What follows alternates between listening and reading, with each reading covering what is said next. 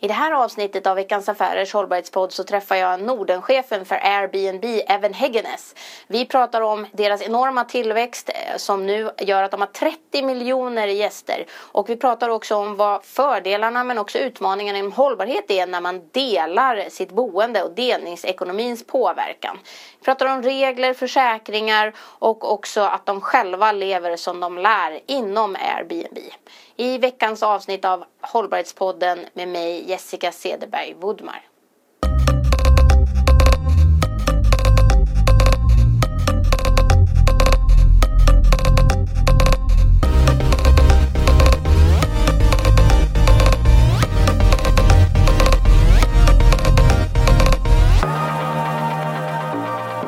Välkomna till Veckans Affärers hållbarhetspodd avsnitt 12. Jag heter Jessica Cederberg Woodmar och jag har jobbat med hållbarhet och kommunikation de senaste 25 åren.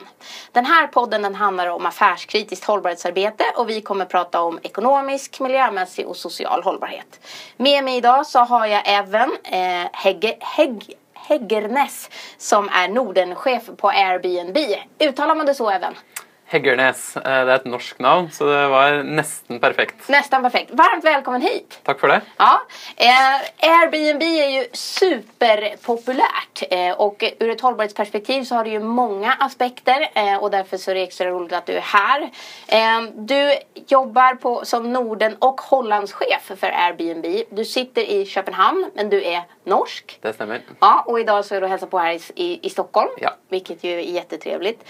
Vad är det ni gör på Airbnb?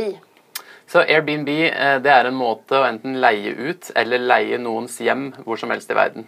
Alltså att hyra ut någons hem vart som helst i världen? Ja, och det är en online marknadsplats. Alltså ni äger ingenting? Vi äger ingenting. Vi är en marknadsplats som bringer de som har lyst att resa till de som har lyst att hyra ut sammen. Och det här startet i 2007 i San Francisco.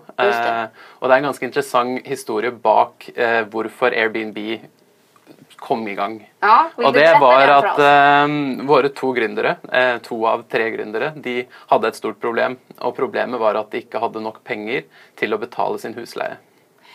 De hade inte råd att betala hyran. Var det så det var? Ja. Och det var tre killar som startade det här i San Francisco 2007 i USA. Och det att mista boligen sin var ju det de fryktet. Och i USA... Ja, alltså de förlorade sina lägenheter? Nej, de var en risiko för att göra det hvis de inte kunde ha nog till att betala. Och det är klart att det är ett väldigt stort problem att ha i USA. Här i Skandinavien så har vi ett ganska gott socialt nätverk som vill då plocka dig upp och ta hand om dig.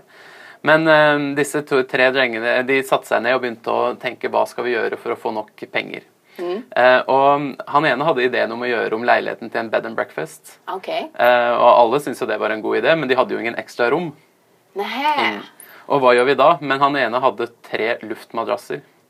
Så derfor startet de en nettside som de kalte airbedandbreakfast.com.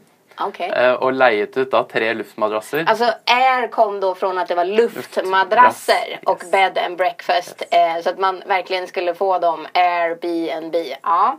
Och det var nog först en av de första investorerna kom på banan att man måste ändra namnet till Airbnb för han fortalte selvfølgelig att det går inte att ha ett sällskap som heter airbedandbreakfast.com för det var ju en allt för lång adresse. Men de fick lejet ut. Det var 3 stykker som bodde där i en uke. Det var en designkonferens i San Francisco.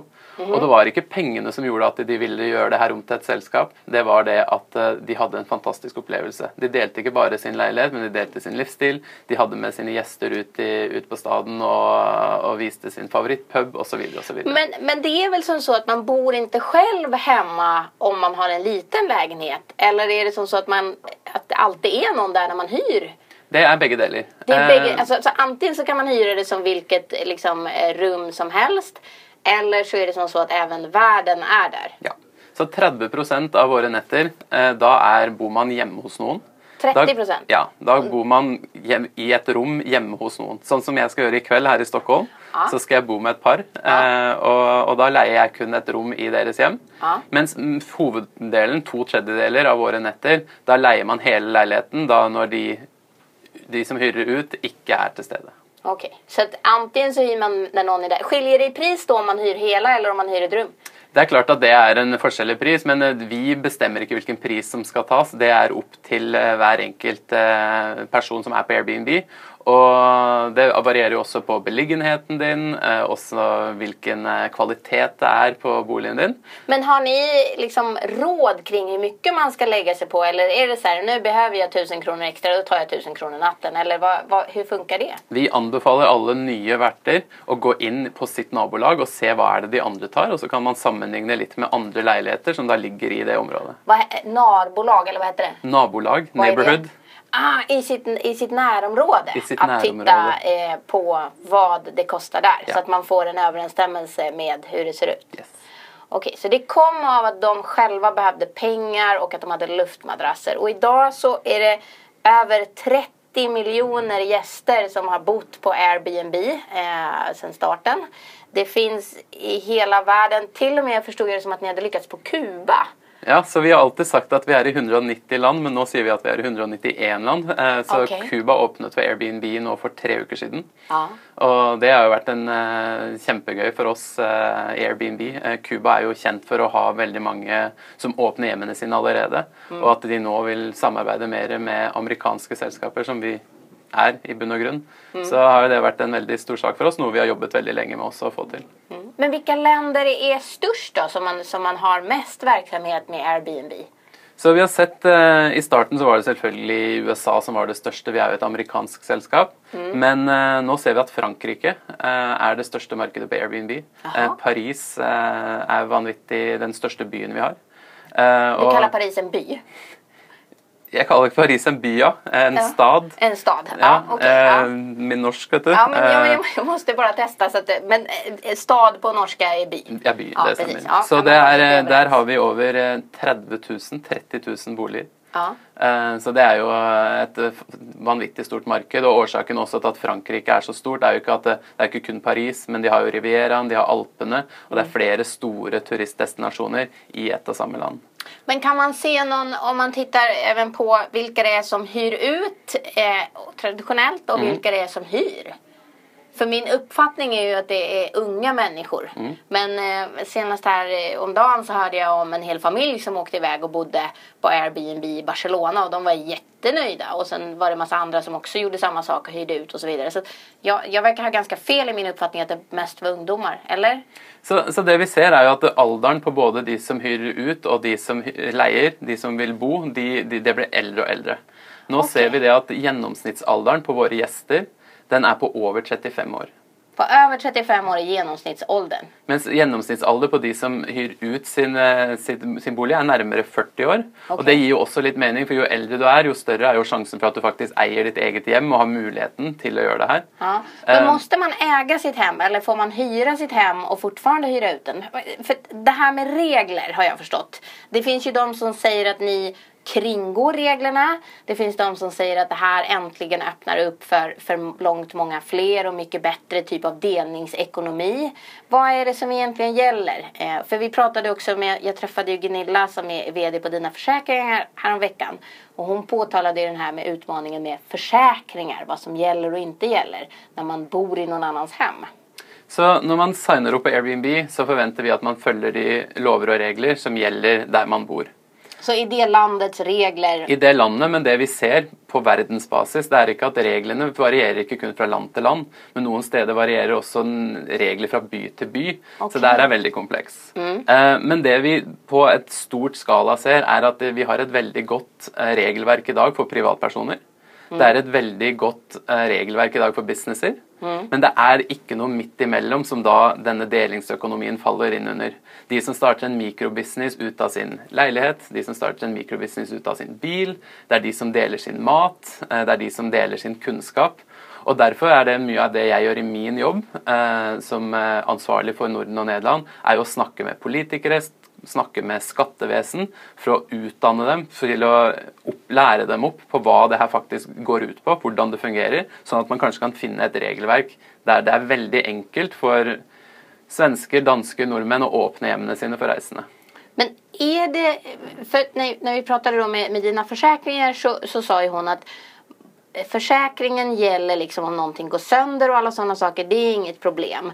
Men däremot om det försvinner saker så blir det en ganska stor diskussion med försäkringsbolaget. Hon erkände också att försäkringsbolagen ligger efter. Alltså de är inte gjorda för den här typen av verksamhet. De kämpar med att försöka anpassa sig till att den här, och även Uber som är också liksom liknande typ av verksamhet. Är det svårt eller lätt? Har ni många liksom, handlar det mycket rådgivning från er sida sett eller får man klara sig själv om man gör det här? Så vi som selskap Airbnb, vi tilbyr en vertsgaranti till de som hyrer ut. Vad heter det? En vertsgaranti, host guarantee. Värdskapsgaranti. På upp till $1 million. Der vi går inn og dekker økonomisk hvis det skulle gå veldig galt. Okay. Men det er ingen forsikring, så vi anbefaler alle som har lyst til å hyre ut, å ta kontakt med sitt eget forsikringsselskap og opplyse om omfanget av dette her. Okay. Og da kan det være at man kanskje får en høyere police som man må betale. Altså en høyere avgift å betale. Så, men det er viktig at man har en egen forsikring, og at man gir beskjed til sitt forsikringsselskap hva man gjør.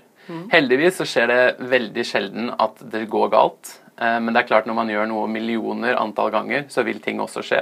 Men hadde det her vært et veldig stort problem for oss, så hadde vi ikke vokst til 30 millioner gjester, for da ville det blitt stoppet på et mye tidligere stadie. Men jag förstår också att i USA så har man nu börjat sälja tilläggsförsäkringar för de som hyr ut på Airbnb.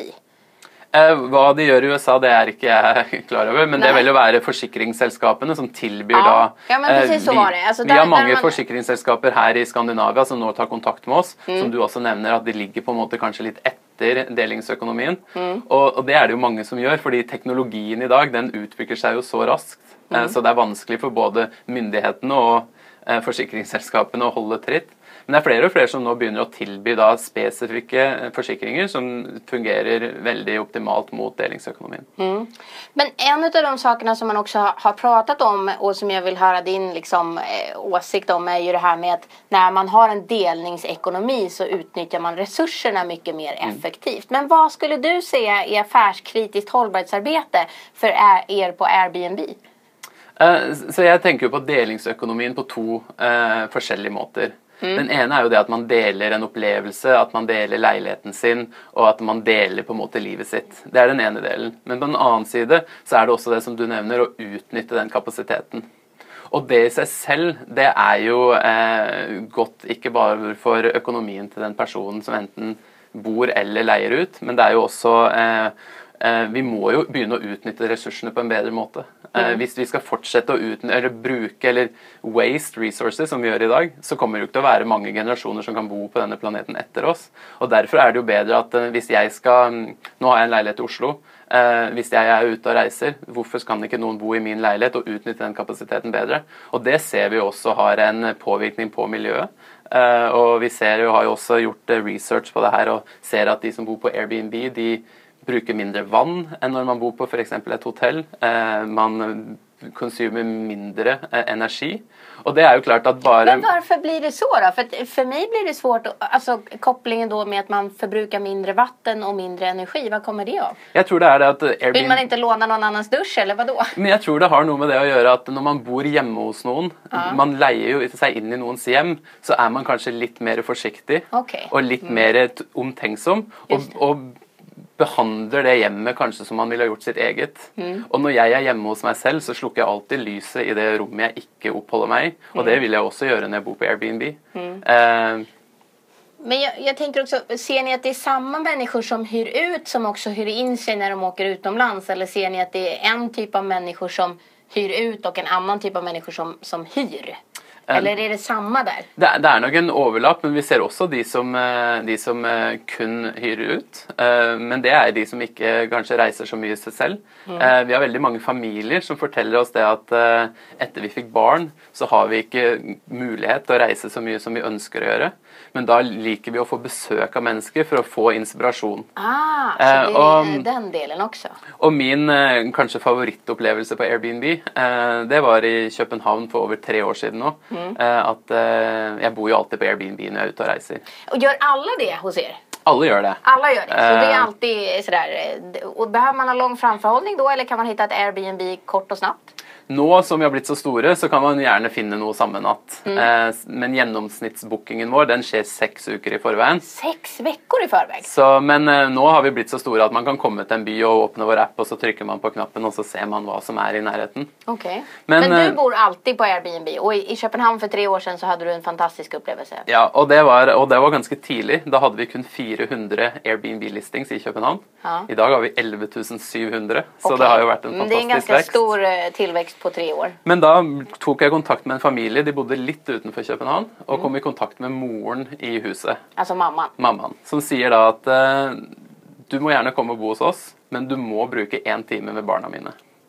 Og jeg tenkte så at de... Forbehold, at om du kom så var du tvungen å henge med ungene 1 time? Ja, og jeg tenkte jo at de vil ha en free babysitter. Men jeg hadde ikke så mange andre alternativer.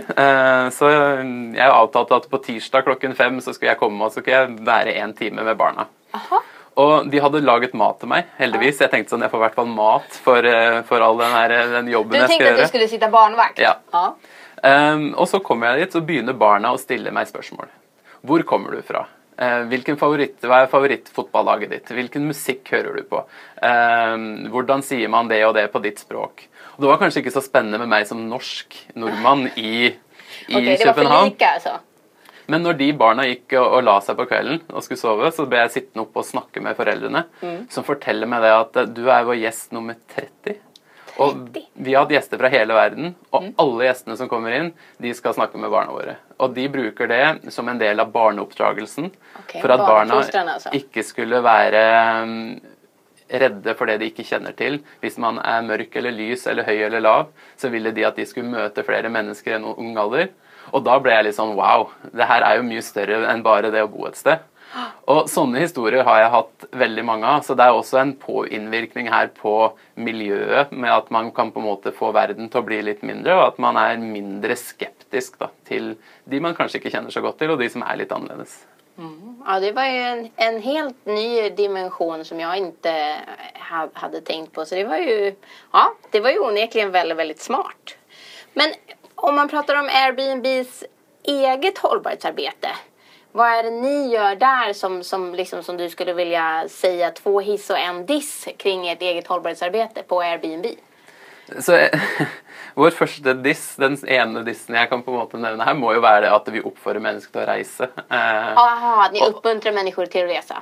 Fordi vi gir jo muligheten til mange flere mennesker å reise gjennom at det gjerne er billigere å bo på Airbnb enn det er å bo på et hotell. Vi ser jo det at mange mennesker kan bo sammen. Så det skaper jo også mer travel. Men det er jo også noe jeg ser på som positivt med alle disse historiene jeg forteller. Jeg tror verden og vi som mennesker er bygget på den måten at vi kan ikke stoppe å reise selv om det ikke er veldig gunstig for miljøet og fly for eksempel.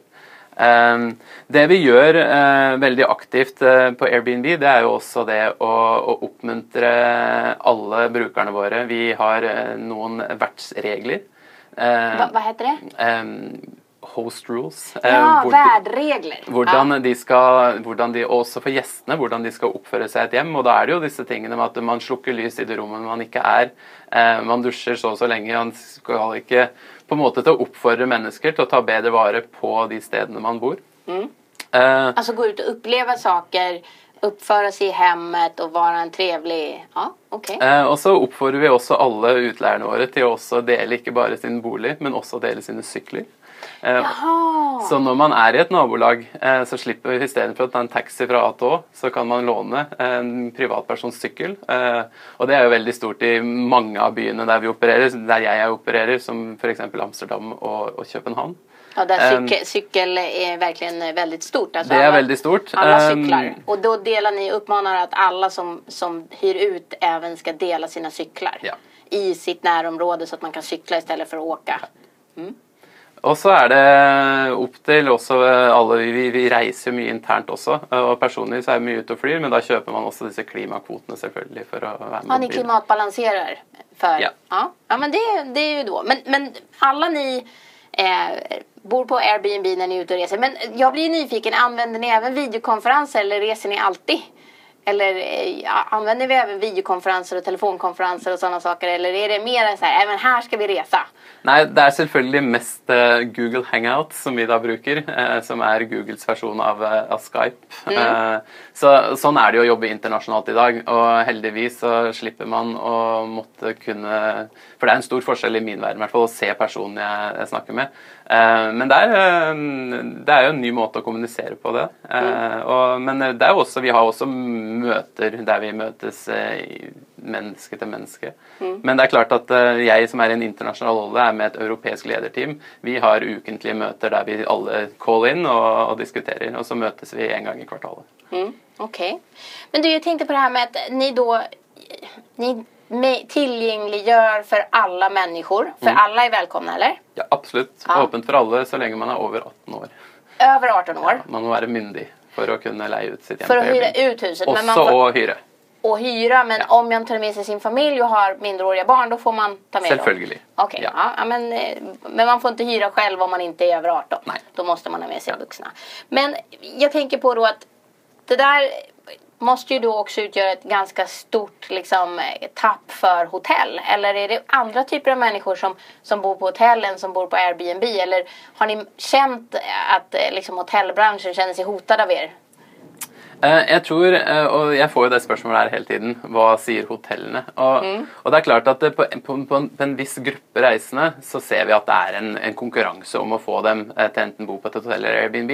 Men det å bo på Airbnb kontra et hotell, det er helt forskjellig. Nå har jeg aldri vært hjemme hos deg, men jeg antar at ditt hjem er annerledes enn et hotellrom. Ja. Så vi ser jo det at noen ganger passer et hotell, noen ganger Airbnb. Det vi derimot også ser er at en gjennomsnittsgjest på Airbnb bor nesten i 5 dager. Ja, de stannar så lenge. Nå kan ikke jeg 100% tallene her i Sverige, men jeg antar at gjennomsnittshotelloppholdet er på cirka 2 dager. Ja, det tycker jag mig också ha hört någonstans. Att det så det betyr jo også at det her tiltrekker en annen type reisende også. Ja. Og vi ser jo det at det er mange, vi bruker jo mye tid sammen med brukerne våre. Og for å forstå hvorfor gjør du det du gjør, hva kan vi gjøre bedre for å lære av dem. Og det de også sier, at mange av de sier at hadde det ikke vært for Airbnb, så hadde vi ikke hatt muligheten til å reise. På grunn av at vi hele familien på 5 stykker kan da bo i en leilighet, i stedet for at de måtte booke 2 eller 3 hotellrom. Men är det skillnad där att man ser att Airbnb, de som hyr det är mer familjer medan det är färre ensamma människor som hyr, eller? Vi dekker hele spekteret. Vi har alt fra de som reiser en alene, sånn som jeg gjør nå når jeg er her i Stockholm, til store familier. Jeg tipper at gjennomsnittsgruppen vår ligger rett i overkant av 2, mens på hotellene er det cirka 1,5 kanskje. Så vi har jo veldig mange par som reiser på storby-weekend trips. For vi er jo fortsatt et veldig sånn storbyfenomen. Altså storstadsfenomen. Ja. Jag återkommer till att by är stad. Jag måste påminna mig själv om det i huvudet. Så det er klart at vi dekker alt fra de unge til de eldre. Det som er viktig for meg er jo det at vi har mye tilgjengelig i alle disse stedene der menneskene ønsker å reise. Sånn at hvis du skal gjøre et søk i København, så vil jeg at du skal se minst 100 forskjellige leiligheter for å finne noe som passer akkurat til deg. Okay. Og det er jo for at du skal få en god opplevelse. For det å finne noe som matcher den prisen du kan betale, det nabolaget du vil bo i, den designen du liker, sånn at du får en fantastisk opplevelse som gjør at du kommer tilbake til oss. Og da inngår det alltid frokost? Det er opp til de som hyrer ut, så noen inkluderer det, andre gjør det ikke. Men det som er viktig for oss er at man bare kommuniserer det på forhånd, sånn at du vet om du skal få din frokost eller ikke. Nej. Men jag tänker då om vi ändå kommer tillbaka till det här med försäkringsdelarna och att det ändå är en utmaning som både branschen erkänner och som ni också säger. Vad ska man tänka på då när man vill hyra ut? Det var att kolla med sitt försäkringsbolag och få rätt och riktigt så att man följer det. Men vad ska man tänka på när man hyr då? Det jeg er mest opptatt av er jo at man er seg selv. At man byr på hvordan du bruker din egen stad. Ja. Men det är om jag hyr ut. Men om jag vill hyra och bo, vad ska jag tänka på när jag vill hyra ett Airbnb? Ja. Vad ska jag tänka på då när det gäller de delarna? Att titta på, eller behöver jag egen försäkring, eller ska jag bara räkna med att allt funkar? Eller vad ska jag tänka på då? Så når man bor på Airbnb, så må man opprette en profil. Der man legger inn et lite bilde av seg selv. Även när jag ska hyra? Ja, alle har en profil. Alla har en profil. Og den profilen bruker man både når man hyrer og hyrer ut. Så man har en profil til begge deler. Og alltid med bild? Alltid med bilde og en liten beskrivelse av seg selv. Det som er veldig viktig for oss, det er at man også legger inn en tilbakemelding når man har bodd eller hyret et sted. Så alltså vad är en tillbaka-mailing? Alltså en review. Man måste lägga upp en vad heter det då?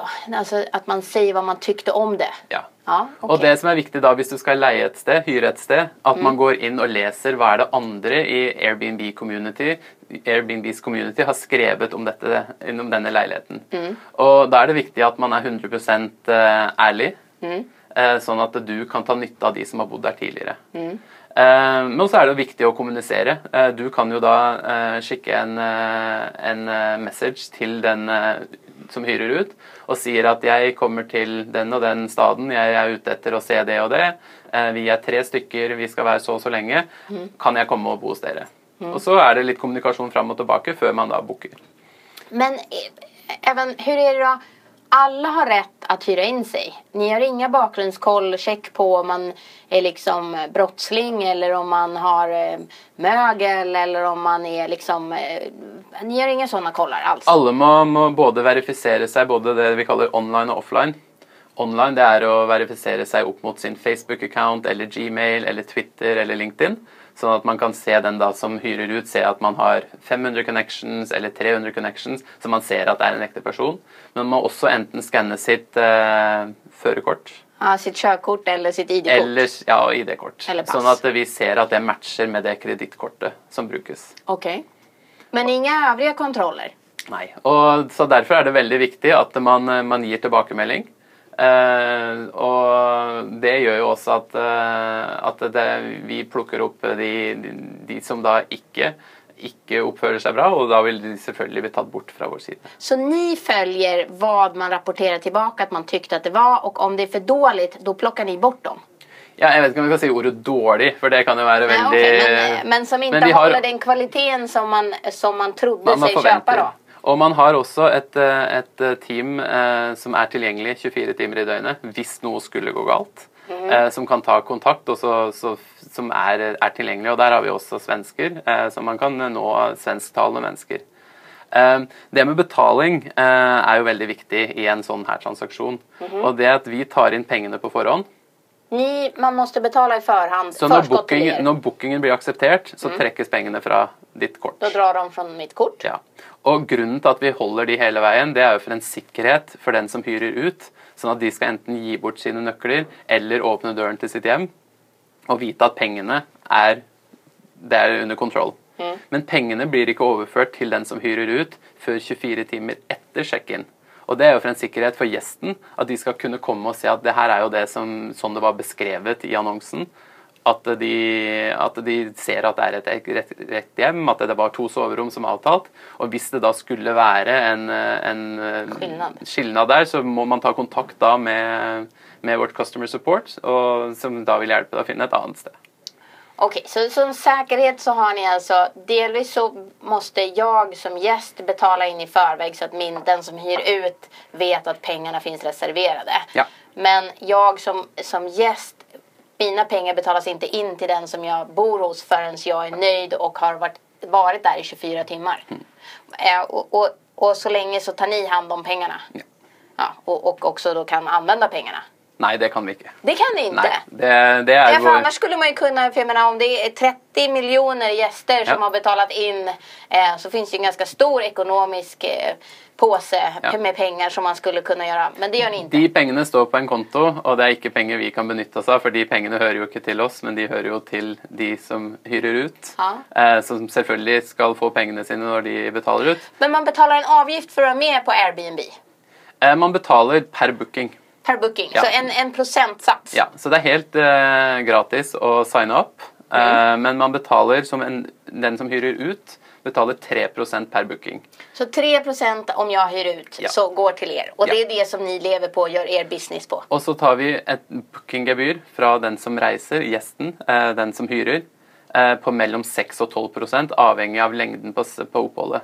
Så att den som hyr ut betalar 3%, men den som hyr betalar 6-12%. Ja. Så i snitt så sitter vi igjen med cirka 10% per booking, og det er det som er vår businessmodell. Det är det som är. Och hur många anställda är ni nu totalt i världen som jobbar med det här? Så da jeg startet for 3,5 år siden, så var vi cirka 100 stykker. Og nå, 3,5 år etter, så er vi i underkant av 2000. Så vi har 8 kontorer her i Europa, og også kontorer i Asia og Amerika og Latinamerika. Och du sa ju att Frankrike, förutom USA så är det Frankrike går som bäst. Och nu var det senast Kuba som ni blev väldigt så här. Finns det några andra länder som ni så här letar efter, eller är ni mätta nu? Nu har ni 191 länder. Är ni klara nu? Nei, og det er det som er så fascinerende med den delingsøkonomien, at det er jo veldig mange selskaper som er veldig redde for den dagen de blir mainstream. For da mister man litt den der X-factor, og at man ikke vil på en måte, da går man til neste. Det er jo sånn man ser igjen og igjen. Men hos Airbnb, om vi har en bygning her i Stockholm, der alle leilighetene er på Airbnb, så vil det jo fortsatt være veldig unike opplevelser i alle disse leilighetene. Men har ni något sånt hus der alle lägenheterna er med på Airbnb? Det tror jeg nok ikke vi har. Nei. Men om vi skulle ha det, om alle de 10 privatpersonene som bor i en gitt bygning, så vil det jo være forskjellig å bo hos meg enn hos deg, enn hos han på 3. etasje eller han på toppen. For vi er jo alle forskjellige, og det er jo det som er min favoritting med å bo på Airbnb, er at jeg får jo tips fra de lokale. Jeg har jo vært på restauranter som du ikke finner på noen guidebooks, men fordi den som hyrer ut sa at du må gå dit, og så må du bestille det og det, og den ligger litt sånn vanskelig til å finne, og så har jeg hatt fantastiske opplevelser. Ja. För mitt tips som vi brukar göra när vi är ute och reser, det är att vi frågar den som har en hund om vart man ska gå och äta. För de rör sig väldigt mycket i området, och då brukar man slippa de här stora turistfällorna genom att fråga någon som är ute och går med sin hund. Har du ett bra tips på den? Och då hamnar man väldigt, väldigt bra ofta. Alltså de gångerna vi har använt det här i flera år, och det funkar hur bra som helst. Så att, men här får man då tips direkt. Og en annen ting som er litt morsomt med hvordan vi har vokst, er jo at hvis man ser på våre store byer, så ser man at stort sett så ligger hotellene i City Center. Mens Airbnb sine listings er jo gjerne spredd utover hele byen. Så man åpner opp nye nabolag som ikke har hatt turisme tidligere. Og der ligger det også mange nye opplevelser. Og en av mine favorittbyer i verden, det er jo London, som jeg har vært i sikkert 20 ganger og sett fotball, som alle andre skandinavere. Vi drar jo til London for å se på engelsk fotball. Men nå har jeg begynt å dra til nabolag der jeg aldri har vært tidligere. Alltså, och det är alltså områden som du aldrig har varit i tidigare. Och jag vill bara säga så här, nej, alla skandinaver åker inte till London för att titta på fotboll. Jag tillhör inte dem till exempel. Och jag Många gör det. Många kanske gör det, men inte alla. Vill jag bara säga. Men då menar du på att hotellen är oftast koncentrerade mitt inne i citykärnan. Era erbjudanden ligger oftast utanför kärnan. Och det är ju också det där med att alltså, många städer vill ju ha, alltså det beror på hur man bygger sin stad. Men i Stockholm till exempel så har man ju inga bostäder i city. Där vill man ha verksamheter, och därför ligger många hotell där. Eller så ligger de nära flygplatsen. Medan boendet då kommer utanför citykärnan. Och här kan man väl säga att här diskuteras det ju hur mycket liv det blir då eller inte blir. För att jag menar, är man i en citykärna som inte har något boende annat än hotell, så är det klart att då blir det ju en väldigt annan upplevelse. Så det kan jag ju förstå. Og så er det klart at også, vi ser jo også det at det booster den lokale økonomien i disse nabolagene som ikke har turisme tidligere. Veldig mange av de små virksomhetene som har kun en liten shop som da får turister til å bruke pengene sine der. Jeg elsker svart kaffe, så takk for kaffen. Vi står her og drikker kaffe, ja, absolutt. Og hver morgen når jeg står opp, jeg er et B-menneske som vi sier i Norge, at jeg ikke er så glad i å stå opp tidlig om morgenen. Og da kjøper jeg kaffe. Og da kjøper jeg selvfølgelig kaffe i det nabolaget der jeg bor. Jeg venter jo ikke til jeg kommer inn på enten til flyplassen eller i et citysenter før jeg kjøper kaffe. Ja, du kjøper kaffe til nærområdet. I nærområdet. Men hva var en B-menneske? Hva var det for noe? Det var noe typisk norsk. I Norge så har vi noe som heter A-menneske og B-menneske. Okay. Og det er en beskrivelse på de som liker å stå opp tidlig om morgenen. Altså gå opp tidlig på morgenen? Det er et A-menneske. Og de som er et B-menneske, de er de som gjerne vil sove til 10 og 11 og gjerne også 12. Okay. Og det er den kategorien jeg faller inn under. Okej, ja, det var alltså morgontidiga eller sådana som gärna tar det. Alltså jag älskar ju också kaffe och vi har ju haft Barista Fairtrade Coffees grundare här och pratat om kaffe och kaffe är ju, det är ju en del av en upplevelse, det håller jag verkligen med om. Och visst, när man är ute och reser så är det ju något speciellt att få dricka det kaffet som finns nära. Och jag väntar inte heller tills jag kommer någon annanstans. Jag vill gärna ha mycket kaffe och ofta. Även, kan jag få din hållbarhetstrend? Vad är din spaning inom hållbarhet? För alltså Airbnb är verkligen det hetaste heta som man kan hålla på med. Och det ses ju som en stor liksom, hållbarhetsmöjlighet för just de här sakerna som vi har pratat om. Att man utnyttjar resurserna mer men också med utmaningar och så. Men vad ser du för hållbarhetstrender? Jeg tror det ligger innenfor det jeg holder på med, som er delingsøkonomien. Airbnb, vi er i forsetet. Og vi ligger foran i å dele og er i startgropen av det her. Og det gjør man fordi Airbnb handler om boliger, og da er det en høy pengesum det kan være snakk om. Her kan man ta 1000 kroner natten, som er en betydelig sum. Men det jeg tror vi ser mer og mer av nå, er jo at det er flere som kommer på da bak oss igjen, som er de som deler sin egen mat, de som deler sin egen sykkel, de som deler sin egen power drill. Og jeg tror det her er en trend som vi ser komme, som flere og flere gjør det ikke for å tjene penger, men fordi de har lyst å gjøre noe godt for noen andre. Og tilbyr noe da også som man ikke kun skal gjøre for den økonomiske gevinsten. Men det jeg derimot også tror er at det er ikke nok idealister i den verden her til å forandre verden. Dessverre.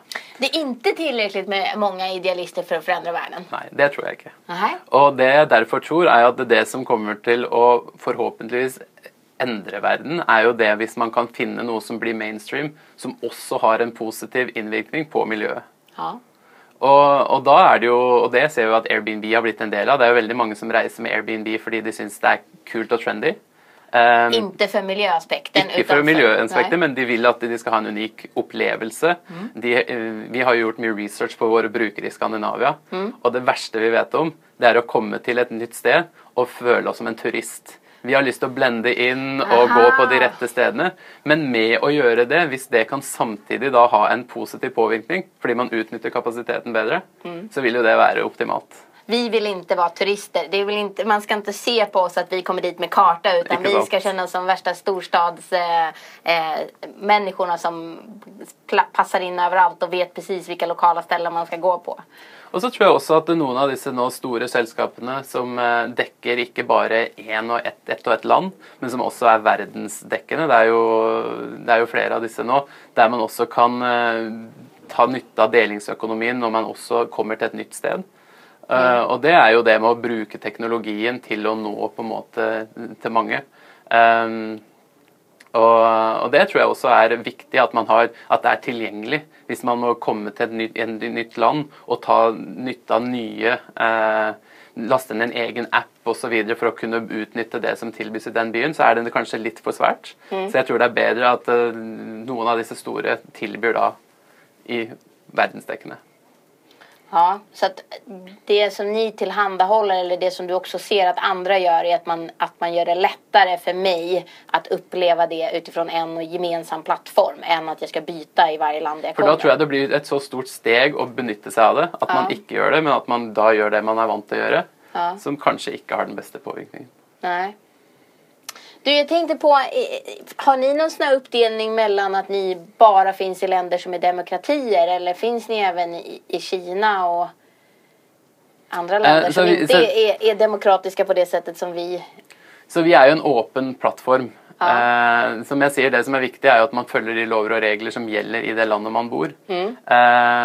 Og vi vokser så hurtig at vi har ikke gått inn i alle disse 191 landene og sagt at vårt flagg, og nå skal vi åpne her. Men ni finns i alla 191 länder? Vi finns i 191 land. Så ni finns även i Kina? Vi finns også i Kina, ja. Jeg vet ikke hvor mange land det er i verden, ja. Det er vel rett i overkant av 200. Ja, någonstans där. Så vi er jo stort sett i hele verden. Men det her startet jo faktisk med at vi så at franskmennene begynte å reise til New York, og så dro de hjem, og så ville de begynne å dele sitt eget hjem. Og sånn begynte denne prosessen å spre seg. Når vi åpnet kontoret i København, så hadde vi allerede 400 utleieleiligheter i København. Så när man har rest någonstans och haft den här upplevelsen så kommer man hem och vill själv dela med sig och tycker att det här var roligt, och då vill man göra det. Så akkurat hva slags styre det er i de forskjellige landene, det er ikke noe vi har gått inn og sett aktivt på. Men man må følge de reglene som er, og vi prøver å tilpasse oss så godt vi kan. Og vi vil jo at det her skal være noe som er tilgjengelig for alle, uavhengig av hvilket styre som er i det landet der man bor. Okej, om man tittar på ditt eget ansvarsarbete, vad blev startskottet för det? Så jeg kommer fra en helt annen bakgrunn enn det jeg jobber med i dag. Jeg jobbet med å selge eiendom i Oslo. Altså du har vært fastighetsforsäljare, om jeg forstod det hele rett. Og det var i starten noe som jeg ble drevet av pengene. Da jeg var nyutdannet og kunne begynne å tjene mye penger, og det var veldig, veldig stas. Men etter hvert så følte jeg at det var ikke noe fremtid, det var ikke noe, jeg trivdes ikke med å komme på jobb. Og da kom jeg tilfeldig over Airbnb. Som har på en måte forandret mitt syn på egentlig det meste. Nå har jeg bodd over 500 netter på Airbnb de siste 3,5 årene. 500 netter på Airbnb på 3,5 år? Så jeg bodde på Airbnb i nesten halvannet år. Og det er klart at da har jeg møtt så mange mennesker som har gjort at jeg har et helt annet syn på verden. Og det som er det mest givende med det her er jo for meg å høre alle disse historiene. Hva er det de som hyrer ut, hva er det de har opplevd, alle historiene deres, men også hva de bruker pengene til. Aha, okej, vad de ska göra med de extra pengarna. Vad brukar man göra då? För det har ni väl också undersökt vad man gör med pengarna? Så jeg jobbet over et år på vårt kontor i London, og da gjorde vi en stor survey på vår brukerbase i London. En stor undersökning. For å forstå hvem er det som bruker Airbnb i London, hva de gjør og så videre. Og det som viste seg at halvparten av dem Hälften av dem? Fortalte at jeg tjener under gjennomsnittslønnen i London. Okej, altså de hadde hälften av gjennomsnittslønnen. Og så begynte vi å se på, det gir jo ikke mening, for de har jo fantastiske hjem, fantastisk design, bor i dyre nabolag. Hvordan kan det her ha seg? Så da gjorde vi det vi kaller en air dive. Okay. Da leier vi gjerne en Airbnb-listing, et team på 4 eller 5, setter oss ned da i en leilighet 1 eller 2 dager, og inviterer inn brukerne våre, og stiller masse spørsmål for å forstå hva er det som foregår her. Aha, alltså ni tog ett team från Airbnb, satte er i en lägenhet och bjöd in alla de som hyr ut. För ni tyckte inte att det gick riktigt ihop den här bilden av att de säger att de har halva lönen, men samtidigt bor de väldigt flott, har snygg inredning och bor i dyra områden. Och ändå så säger de att de tjänar hälften av genomsnittslönen i London. Ja, vad hittar ni då? Og det som det viser seg er at mange av disse sier at nå jobber jeg kun 50%. Så jeg har en deltidsjobb, men jeg er en fotograf som jeg bruker halve tiden min på. Og så sier de til oss for eksempel at min største passion i livet, det er å ta bilder. Men jeg er ikke flink nok til det, så jeg kunne leve av det. Men nå kan jeg gjøre det, og så kan jeg bruke Airbnb-pengene til å få endene til å møtes. Så de føler da at de lever et bedre liv, et rikere liv, der de kan bruke 50% av sin tid på sin hobby, og bruke da Airbnb-inntekten til å spe på da med den deltidsjobben de hadde. Og det er jo kjempemotiverende for oss. Det var også de som forteller at de har startet sin egen business. Og å starte en egen business, det vet jo våre gründere bedre enn noen, at det tar lang tid før man kanskje kan leve av det. Så det er mange som nå turte å ta risikoen med å starte noe eget, fordi de visste at Airbnb-pengene, de kom for å hjelpe de da til å få henne til å møtes. Ok, så det gav en andre innkomst? En annen innkomst som gjør at de kan gå ut og utforske sine egne drømmer. Og det var jo, og da begynte det jo å gi mening at tidligere har man kanskje hatt muligheten til å ikke gjøre det her, fordi man måtte jobbe 100% for å kunne beholde sin bolig i London, men nå kan man da kombinere mer. Og det her tror jeg er kanskje noe som vi ser verden beveger seg mer og mer inn i. Jeg tror kanskje ikke at vi kommer til å ha en jobb i 30 år lenger, som mine foreldre har hatt. Men at vi kommer til å ha kanskje flere jobber samtidig. At man gjør noe 30%, det 40% och något annat. Ja, jag är ju sån. Jag gör ju massor av olika uppdrag samtidigt och Veckans Affärers hållbarhetspodd det är en av de sakerna som är fantastiskt roligt att få göra. Och jag kan ju verkligen så här förstå att det drivs ju av att man får möjligheten att träffa människor och uppleva olika saker. Så det, ja, jag ser absolut att utvecklingen går dit här att man mer sällan jobbar väldigt länge på ett och samma ställe. Og så var det den siste gruppen som vi synes var veldig spennende å jobbe med, og det er jo de som vår foreldregenerasjon, som gjerne sitter på store boliger, men barna har flyttet ut, men de har 2 ekstra soverom, og de er kanskje mye alene. Så de har begynt da å hyre ut et ekstra rom for å få utnytte den kapasiteten de har, men også å få inspirasjon og møte mennesker. Kanskje de ikke har energi til å reise så mye selv lenger. Så vi så veldig mange forskjellige typer, men all den sammen, hvis vi kan trekke det sammen, så var det at man gjør noe deler av tiden, og at det her er en trygghet som kan på en måte hjelpe dem å utforske verden på en ny måte. Så gemensamt för alla dem var just att man hade möjligheten till en trygg inkomst men också att man fick möta människor. Ja, men det är spännande. Vem eller vad ger inspiration inom hållbarhetsarbetet? Har du någon person som du ser upp till eller något annat bolag som du spanar på och tänker att wow, de är duktiga på hållbarhet. De inspireras jag av.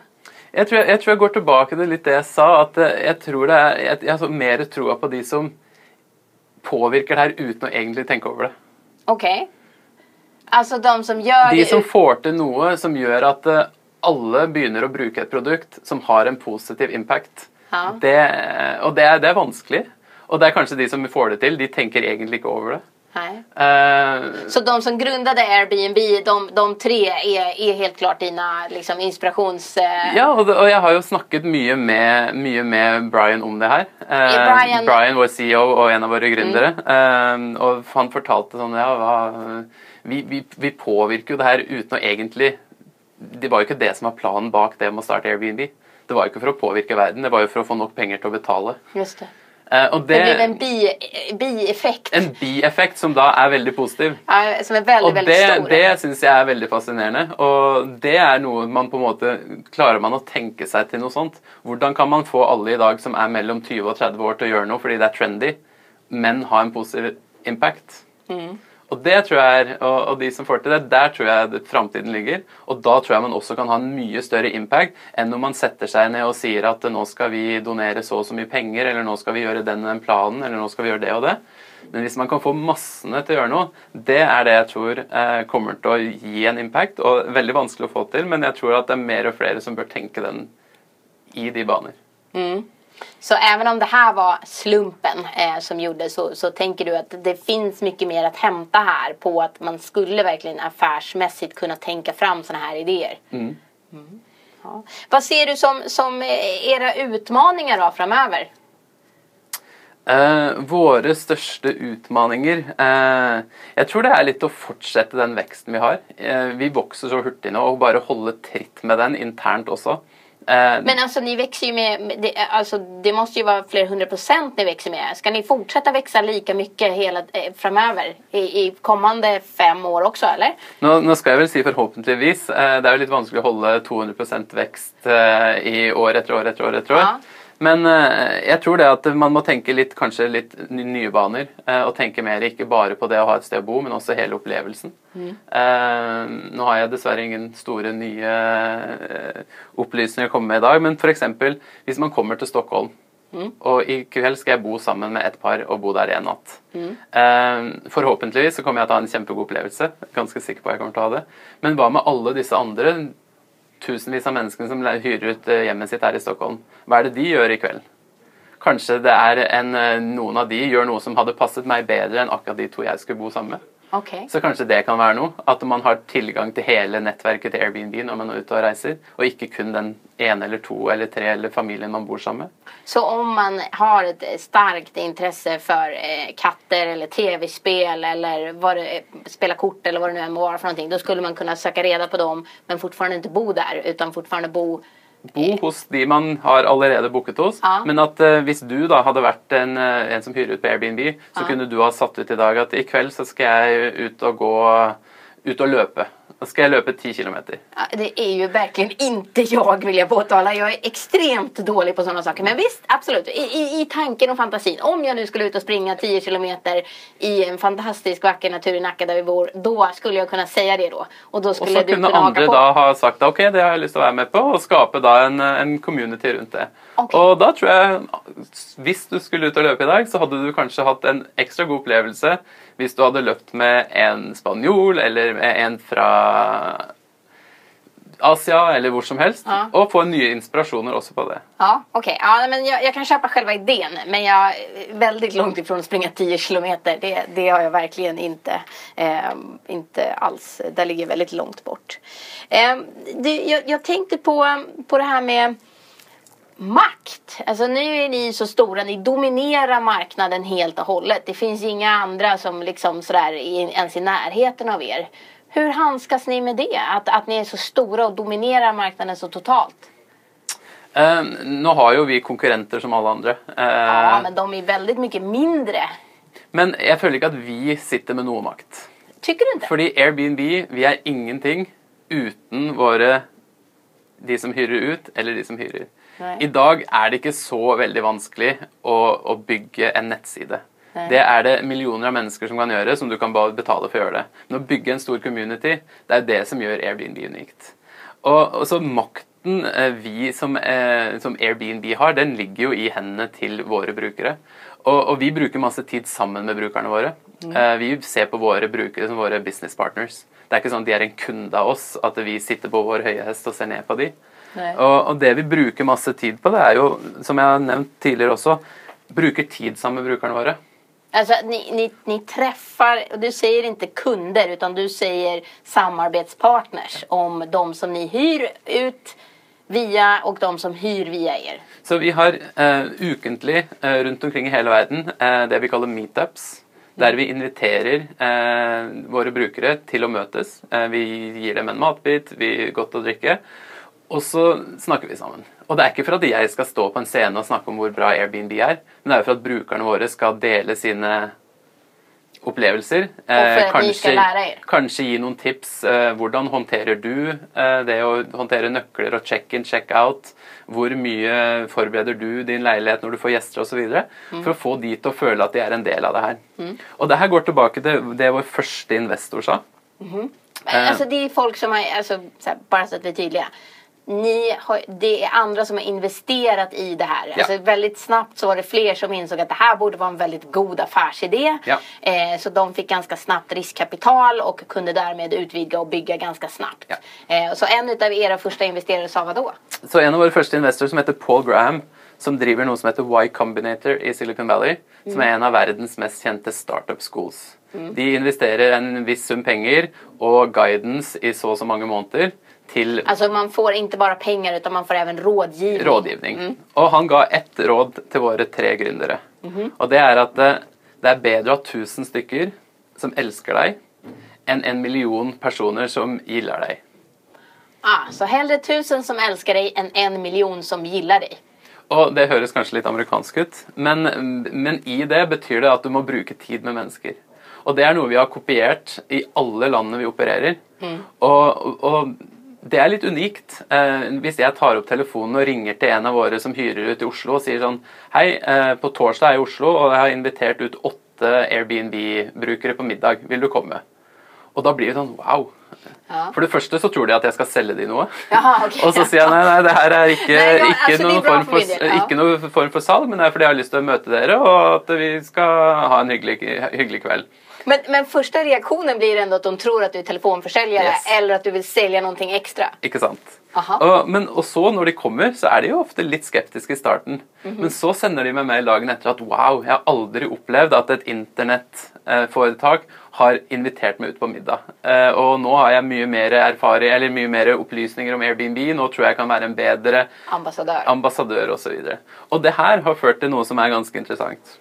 At 80% av vår vekst, den skjer organisk. Om organisk mener jeg at man munn-til-munn-metoden, at våre brukere forteller det til sine venner, sin familie, til sine kolleger.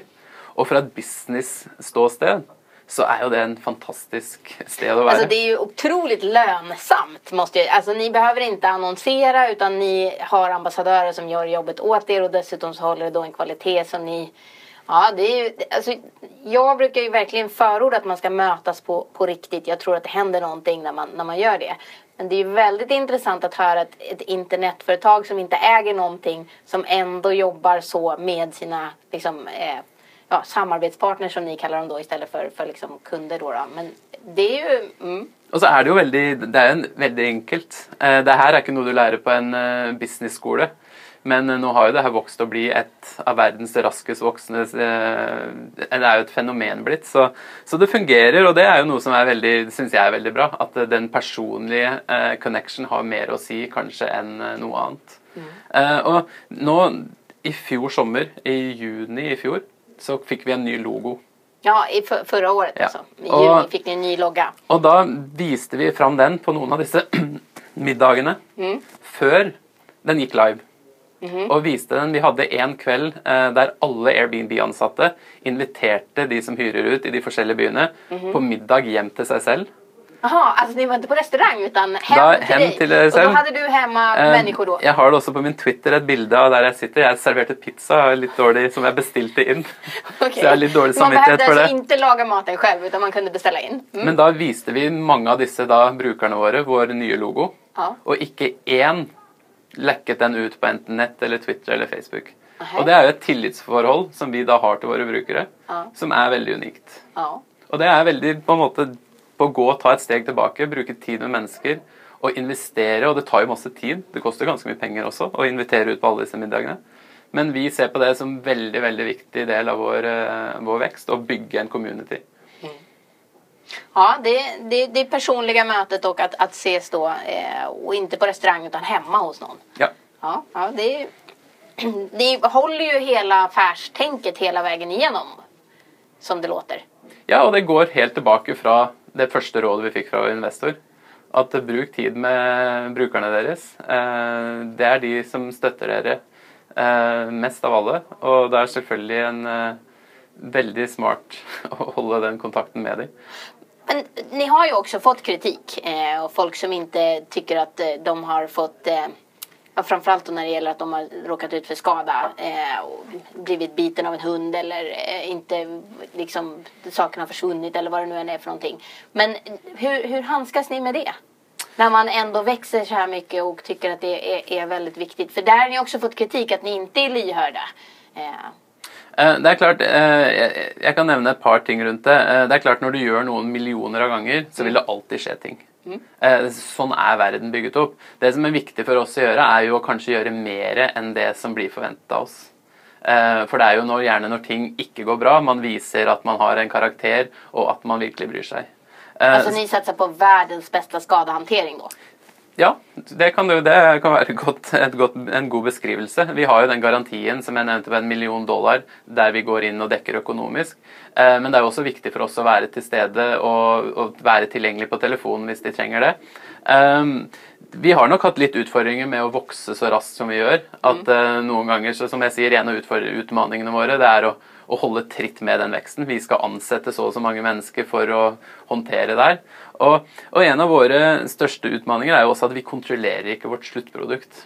For det går jo til slutt opp til hvordan den som hyrer og den som hyrer ut, hvordan de kommuniserer. Deres opplevelse motsvarade det som de forventet seg. Ja. Og noen, det kan jo også være en bad actor som ikke oppfører seg bra. Og det vil jo også da gå tilbake på oss som selskap, og da det jo, vi bruker masse tid på det, og også sørge for at de personene som ikke oppfører seg på den måten vi vil, og ta dem bort fra... Altså at de ikke får gjøre det igjen, så da blir de svartlistade. Så for jeg har forstått det at ni tar bort sådana som ni ikke tycker håller måttet att hyra ut, men ni tar også bort sådana som ni ikke tycker håller måttet som gjester. Ja. Og det viktig for oss å gjøre for å holde kvaliteten og tilliten til plattformen vår oppe. Og det klart at en av våre største utfordringer jo også hvordan utdanner man, hvordan lærer man opp 1 million mennesker til å gjøre noe. Og det er jo også en utfordring som jeg tror det gjelder for mange store aktører. Men det er det jeg sier, og jeg tror det går mye på å være seg selv, og at man kan utdanne litt hverandre. At en av disse superbrukerne våre som jeg har hatt på middag, de vil jo fortelle til sine venner når du må prøve Airbnb. De vil jo også fortelle hvordan man skal gjøre det, og hva fungerer ikke. Men det her er heldigvis et veldig lite problem for oss. Selvfølgelig vil man høre om disse tingene som skjer, men det skjer så sjelden, heldigvis. Og det er litt å bringe liksom tilliten tilbake til internett. Vi bruker kun teknologien till att göra något bättre offline. Ja, men också är det ju, ni är ju helt transparenta om jag förstår det hela rätt med vad man lägger upp. Så tycker jag att det var dåligt så får det ligga där. Om jag tycker att en upplevelse var dålig så ligger den kvar. Ja. Det är inte så att ni då tar bort den eller skriver om den eller skriver till mig och säger att det här får du ta bort, Jessica. Utan där är ni transparenta. Og det kan kun legges igjen en review når det har vært en økonomisk transaksjon. Så det er ikke sånn at du kan be din venn skrive Nei. Jessica var hyggelig, bla bla bla. Nei. Men det man gir muligheten til er jo å gi en kommentar til det. For det er jo også de som skriver en anmeldelse som ikke er reell heller. Og da har du også muligheten å gå inn og si sånn, det her var ikke tilfellet. Se på mine 20 andre reviews. Ja. Okej, ja, men transparens är det i alla fall som är så. Även det närmar sig en ask som är en sån här ask som innehåller olika kort med lite etiska olika dilemman. Jag vill att du tar ett kort och att du läser vad som står på kortet och reflekterar över det. Vad står det på kortet, även? Her står det, is it finished? Ja, är det slut? Og det tror jeg ikke det er. Jeg tror vi kun er i starten, og nå snakker jeg ikke om Airbnb, men jeg snakker på hvordan vi utnytter teknologien. For det er jo det Airbnb gjør. Vi bruker kun teknologien til å gjøre noe som egentlig har eksistert i hundrevis av år. Hvis jeg snakker med mine besteforeldre, så forteller jo de at ja, vi har jo alltid reist med å bo hjemme hos noen, for vi hadde ikke penger til å bo på hotell.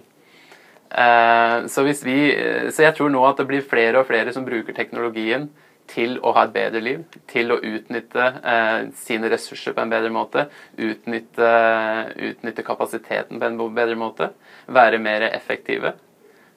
Og det tror jeg kun er startgropen. Nå kommer det nye devices, det kommer mer teknologi som vokser hurtigere enn noen gang.